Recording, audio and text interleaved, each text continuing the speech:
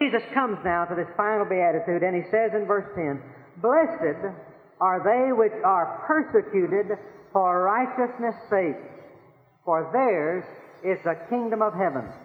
Blessed are ye when men shall revile you and persecute you, and shall say all manner of evil against you falsely for my sake. Rejoice and be exceeding glad, for great is your reward in heaven.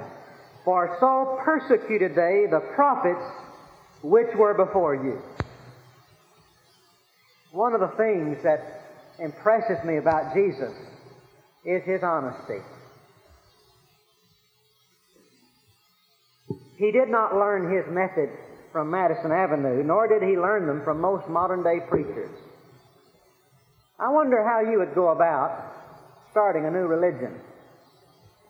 And let's suppose that you were just a peasant, a nobody, a newcomer, and you were trying to attract people to follow you and to believe in you. I imagine that most of us, as too many of us today do, would try to paint a glorious picture of how beautiful and easy and pleasant it would be to be a follower of Jesus. And yet Jesus Christ did absolutely the opposite. And He was completely honest about what would happen to people who followed Him. And Jesus, on the contrary, instead of painting a beautiful, glorious picture of what it would be to be one of His disciples, He says, if you follow me, you're going to be persecuted. And over again, Jesus keeps coming back to this theme. There's going to be suffering and hardship. Some people came to Him one day and said, "Master, we will follow Thee." And Jesus just tried His best to discourage them. He said, "Listen, foxes have holes to sleep in, the birds of the air have nests, but the Son of Man hath not where to lay His head." You know, I noticed after that they wanted to follow Him anymore. That somehow they became strangely silent after that. Jesus was always honest in telling us what would happen to us if we followed Him. He never said that it was going to be easy. He never said that there was going to be a bed of roses. On the contrary, Jesus said that if you really follow me, all I have to say is, "Blessed are you when men shall persecute you." And one of the characteristics of a Christ-like disciple is persecution. Now, this is the only beatitude that Jesus repeated. Did you catch that? I suppose this was just too much for that group of disciples sitting there that day. Everything else Jesus had said had certainly surprised them and stunned them, but now this is just too much. And if you'll notice, it's the only beatitude that takes up 3 verses. Every other beatitude, Jesus can just dispatch it in one verse, one simple statement. Notice in verse 10, He makes a general statement, "Blessed are they which are persecuted for righteousness' sake, for theirs is the kingdom of heaven." And I can imagine that Jesus noticed some of the disciples as their mouths fell open and their eyes grew large. And notice in verse 11, He makes it personal. He said, "Blessed are you." He said, "Yes, fellas, I'm talking about you. Blessed are you when men shall revile you and persecute you, and shall say all manner of evil against you falsely for my sake." He did not want His disciples to think that He was merely preaching a sermon. He wanted them to know He was telling the truth. And that this matter of persecution and suffering was to be applied personally to their own lives. I think that if Jesus were to come back today and to once again give to us the Beatitudes, I'm convinced He would still have to repeat this final Beatitude because we just can't really believe it. It lies beyond the experience of most of us, this idea of suffering and being persecuted for Jesus' sake.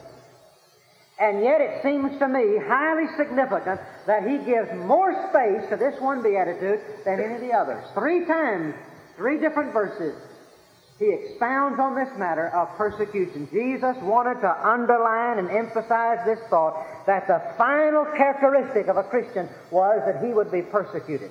Now, as I said this morning, this beatitude does not really describe the character of the Christian, but it describes the character of the world in which the Christian lives. Let's suppose you find a man that has all these first seven characteristics. He's poor in spirit. He mourns over it. He's concerned about it. He has not, as Jeremiah said, lost the ability to blush. He knows what it means to have his heart broken over his own sin. He's meek. He's not always trying to get ahead of everybody else. He's a meek man. He's hungering and thirsting not after pleasure, not after power. He's hungering and thirsting after righteousness. He's really a strange fellow as you find him there working in the office.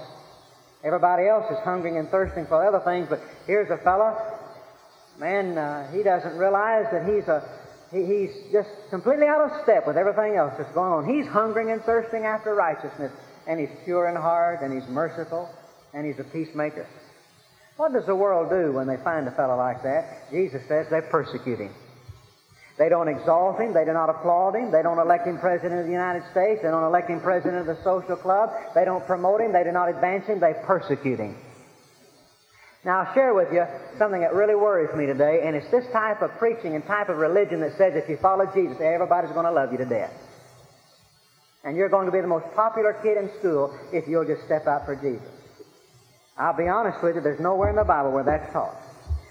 Absolutely nowhere in the Bible where that's taught. What does the world do when it finds a person like this? Jesus says it will persecute you. And this beatitude describes how the world reacts when it finds a boy or girl or man or woman that is living exactly like Jesus in this world. And Jesus said this, if you follow me and you are really like me, blessed are ye because men are going to persecute you. Now, I want to say three very simple things about this matter of persecution. First of all, the reality of it. It is real. Notice in that 11th verse, Jesus says, blessed are ye when men shall revile you. Jesus did not say, blessed are ye if men shall revile you. Jesus was not saying, if you follow me, there is an inside chance, there is a slight possibility that you might be persecuted. He didn't say that. Jesus said the only doubt about persecution is when it'll happen. He says there is no doubt that you will be persecuted. And if you follow me, blessed are ye when men shall revile you. The reality of this persecution. And Jesus didn't just say it here. Listen to what he said in John chapter 15. He says, these things I command you, that you love one another. And if the world hate you, you know that it hated me before it hated you. If you were of the world would love his own.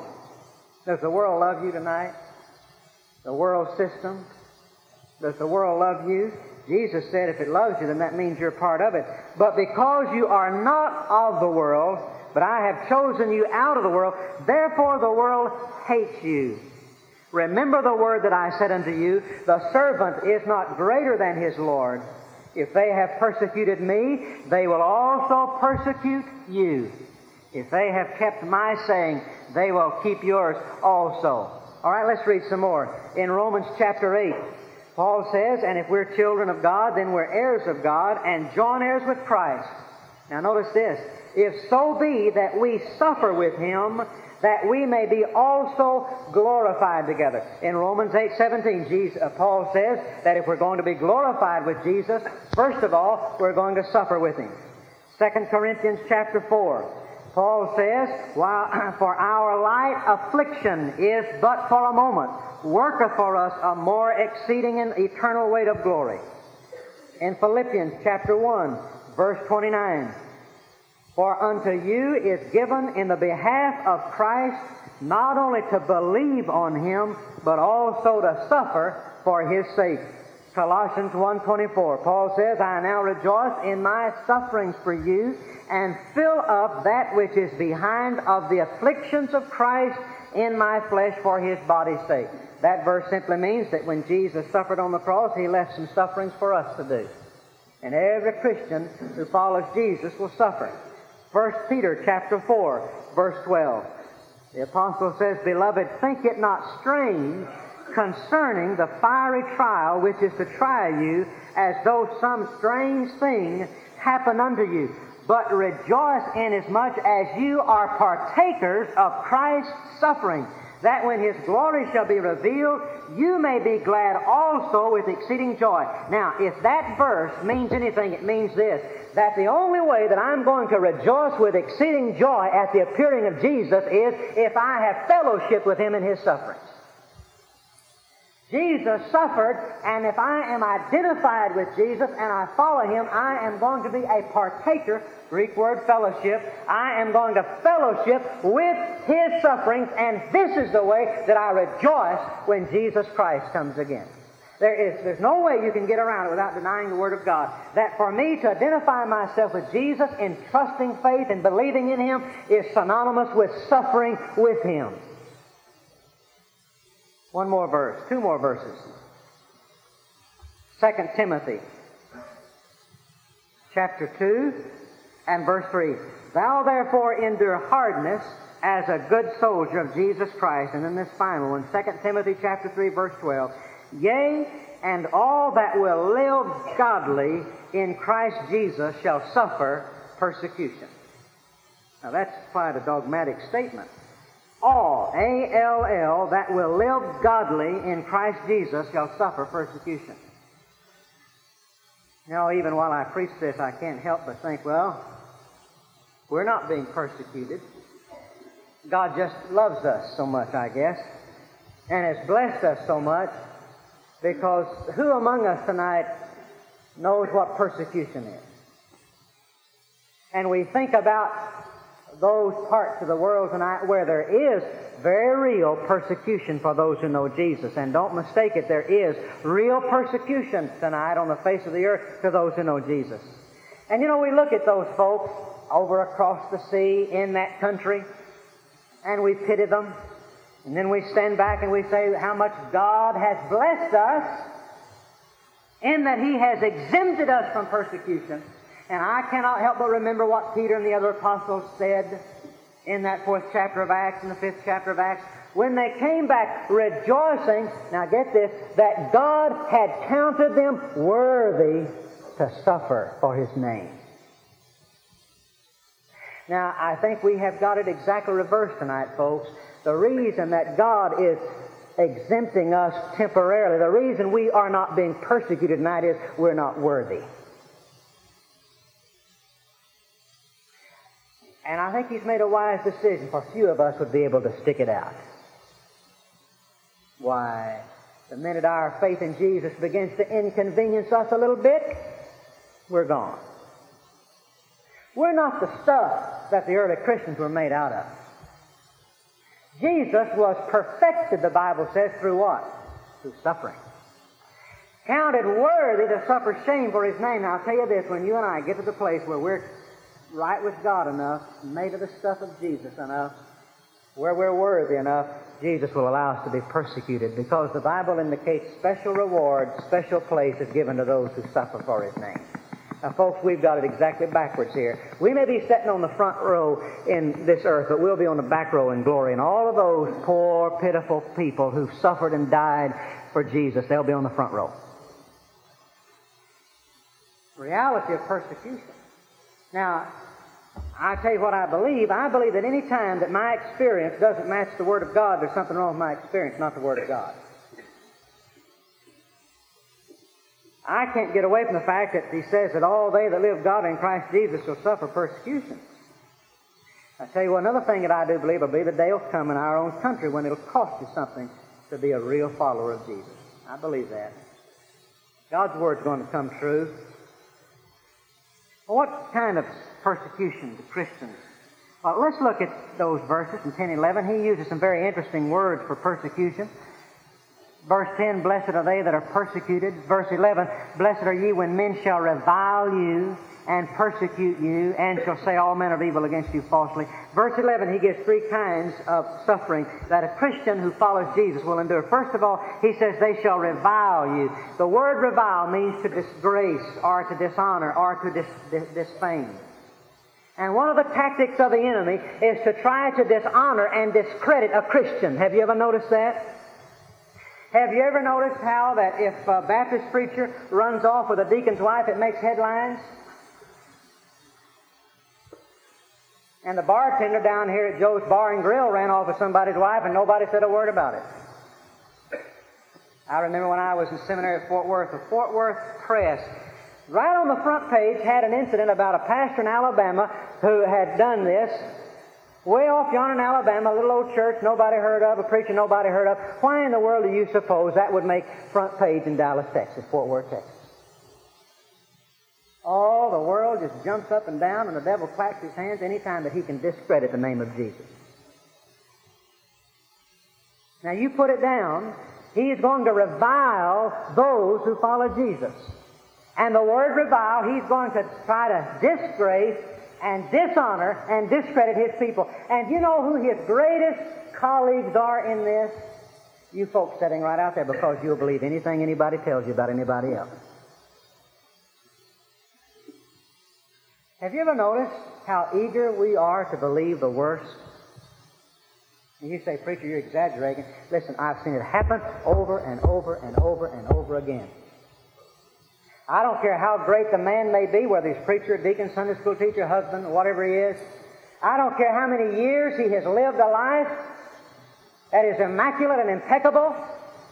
You let somebody, and I never look at the fellow who's telling the story, and never check it out, but you let anybody say anything, any word, and half the people believe it. Say, well, I thought there must be something to that. And the devil's greatest colleagues in reviling and discrediting God's people are those of us who are so eager to listen to anything that anybody pours out. Reviling. Now, you put it down, if you're going to be a real follower of Jesus Christ, sooner or later, somebody at the office, some kid at school, somebody in your neighborhood is going to try to discredit you and say something to dishonor you, disgrace you. All right, but not only that, the next word he uses in verse 11 is persecute. You know, I didn't know this until I studied this word. I thought persecute meant, you get a knife and you poke it at somebody, you burn them at the stake. You know what the word persecute means? It means to pursue or to follow, to track, and to put to flight. Isn't that strange? Now listen. Persecution is when the enemy is on your trail all the time, following you, watching for you to make a mistake. You remember one day on the Sabbath day when Jesus and his disciples were taking a shortcut through a cornfield? On the Sabbath day, not many people out moving around because you were limited in the distance you could travel on the Sabbath day. Out in the middle of a cornfield on the Lord's day, Jesus and his disciples going through that cornfield, and they get hungry, and his disciples begin to pluck the ears of corn, begin to eat. And all of a sudden, the Scriptures say the Pharisees began to accuse Jesus because his disciples were picking corn on the Sabbath. I read that for years before I ever asked myself this question. What were a bunch of Pharisees doing in a cornfield on the Sabbath day?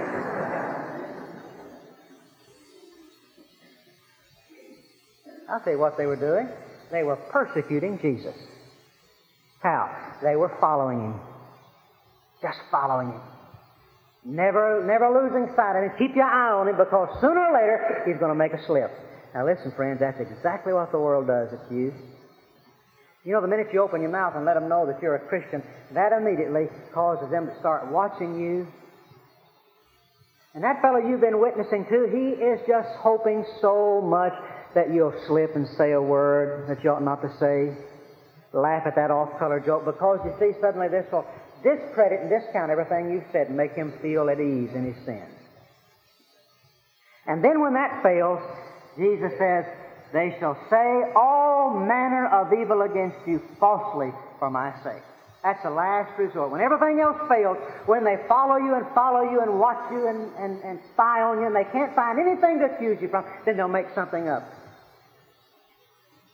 All they that live godly in Christ Jesus shall suffer persecution. All right, number 2, the reason for this persecution. Why? Notice what Jesus says. Blessed are they which are persecuted for righteousness' sake. Verse 11, blessed are ye when men shall revile you and persecute you and shall say all manner of evil against you falsely for my sake. Those two expressions, for righteousness' sake and for my sake. Now listen, Jesus isn't saying, blessed are you when you're persecuted for a cause or a doctrine. Blessed are you when you're persecuted for righteousness' sake, for my sake.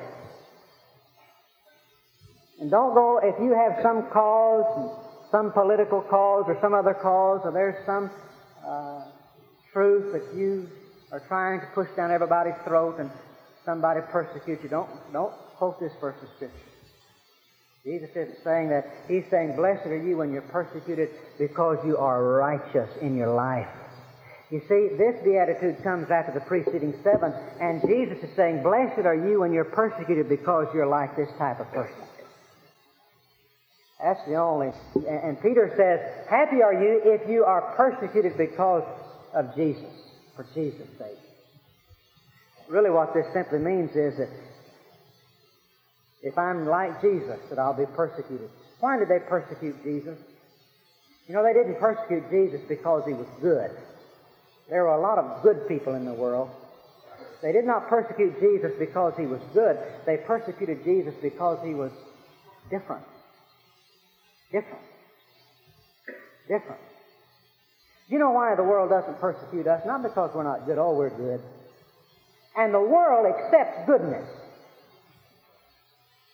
You know why the world doesn't persecute us? Because we're not different. We're just like they are. Now, we're good. We may not live immoral lives and steal and lie, but we're just like they are. We're so much alike. The world cannot stand someone who is different. The world could not stand Jesus because he was different. He wouldn't think the way they thought. He wouldn't live the way they lived. He wouldn't worship the way they worshiped. He cared for only one thing, and that was doing the Father's will. He wasn't trying to impress anybody. He wasn't trying to win a popularity contest. He would not sacrifice the truth of God to soothe the feelings of a fellow man. He was consistent with God, and he put God above everything else. And he was different, and they couldn't stand him. They had to do one of two things. They had to follow him or kill him, and they chose to kill him because it's always easy. And when the time comes that you and I are like Jesus, and we love like Jesus, and we speak like Jesus, and we seek the Father's will like Jesus, we will be identified with Jesus. That's the reason for this persecution. For Jesus' sake. For Jesus' sake. Let me finish with this one last point. What is to be our reaction to persecution? How do you react to it? Jesus has some very strange words in the 12th verse. He says, rejoice and be exceeding glad, for great is your reward in heaven. For so persecuted they the prophets which were before you. What is to be, according to Jesus, our reaction to any inconvenience, any suffering? The time our Christianity costs us something, that's when we're most like Jesus. How are we to react to that? And the truth of the matter is, most of us have never really paid anything for our faith in Jesus. And the very moment that it costs us something is the moment that we're able to be most like Jesus, and that's the very moment that we're not willing to be inconvenienced for the sake of the gospel. And yet he says our reaction to suffering, to hardship, to inconvenience is rejoice and be exceeding glad. You know what the word rejoice means? I'm glad the Lord wrote New Testament in Greek because it's such an expressive language. The word rejoice means to jump up and down with joy. Just leap with joy when your Christianity is going to cost you something.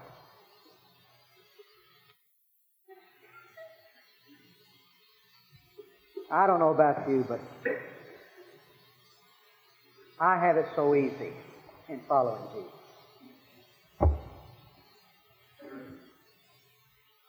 And if it ever gets inconvenient, nobody really expects you to put yourself out.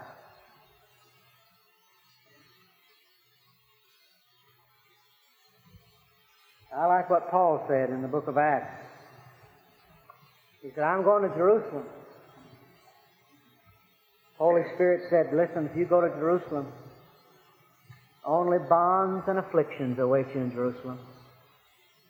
Paul said, but none of these things move me. I'm going to Jerusalem.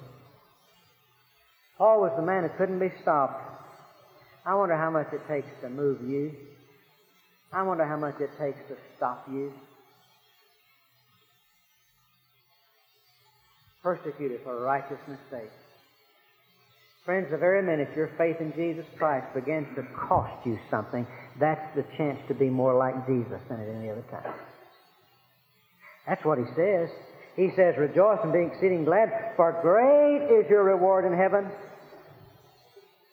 For so persecuted they the prophets which were before you. He said, you're in good company. You're in good company. They persecuted the prophets. The world has hated me, it will hate you. The servant is not greater than his master. What is it in your life tonight? I want you to think with me for just a moment. What is it in your life tonight that you're not obedient to? Where is your point of disobedience? You say, well, I know that God wants me to witness. And I have a neighbor. Why haven't you done it? You say, well, I get home late. It'd be inconvenience on me. What is your point of disobedience? You say, well, I know that I'm not doing right with God in the matter of my money and my giving to the church and to the Lord, but it would be such an inconvenience I might have to suffer. I might have to do without some things if I... What is your point of disobedience? I think if you'll very carefully go over it, you'll find that your point of disobedience is there because you're not willing to count all things lost for Jesus. And you know, you're willing to have your Christianity as long as it doesn't cost anything and doesn't inconvenience you in any way. What is your point of disobedience, teenager? You say, well, I really don't live such a clean life at school. I'm not such a very good Christian. Why? Well, it may cost me something.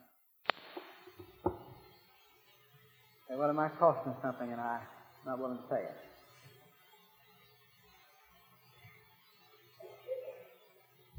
I know that God gives grace when the time is needed for that grace. I want to ask you a question now. The thing that you're not doing that you ought to be doing, your point of disobedience. If God were to come to you tonight and say, listen, your salvation depends upon your obedience in this matter, would you obey Him? I find that we are so glad that we're saved by grace and not by works. You understand what I'm saying to you? Oh, I'm sure glad we're not saved by works. Oh, I praise the Lord for grace. Man. I thought for a minute there I was going to have to do something to be saved. I thought for a minute it was going to cost me something to be saved. And this is what Jude means when he says that we're turning the grace of God into lasciviousness. Dragging it in the mud.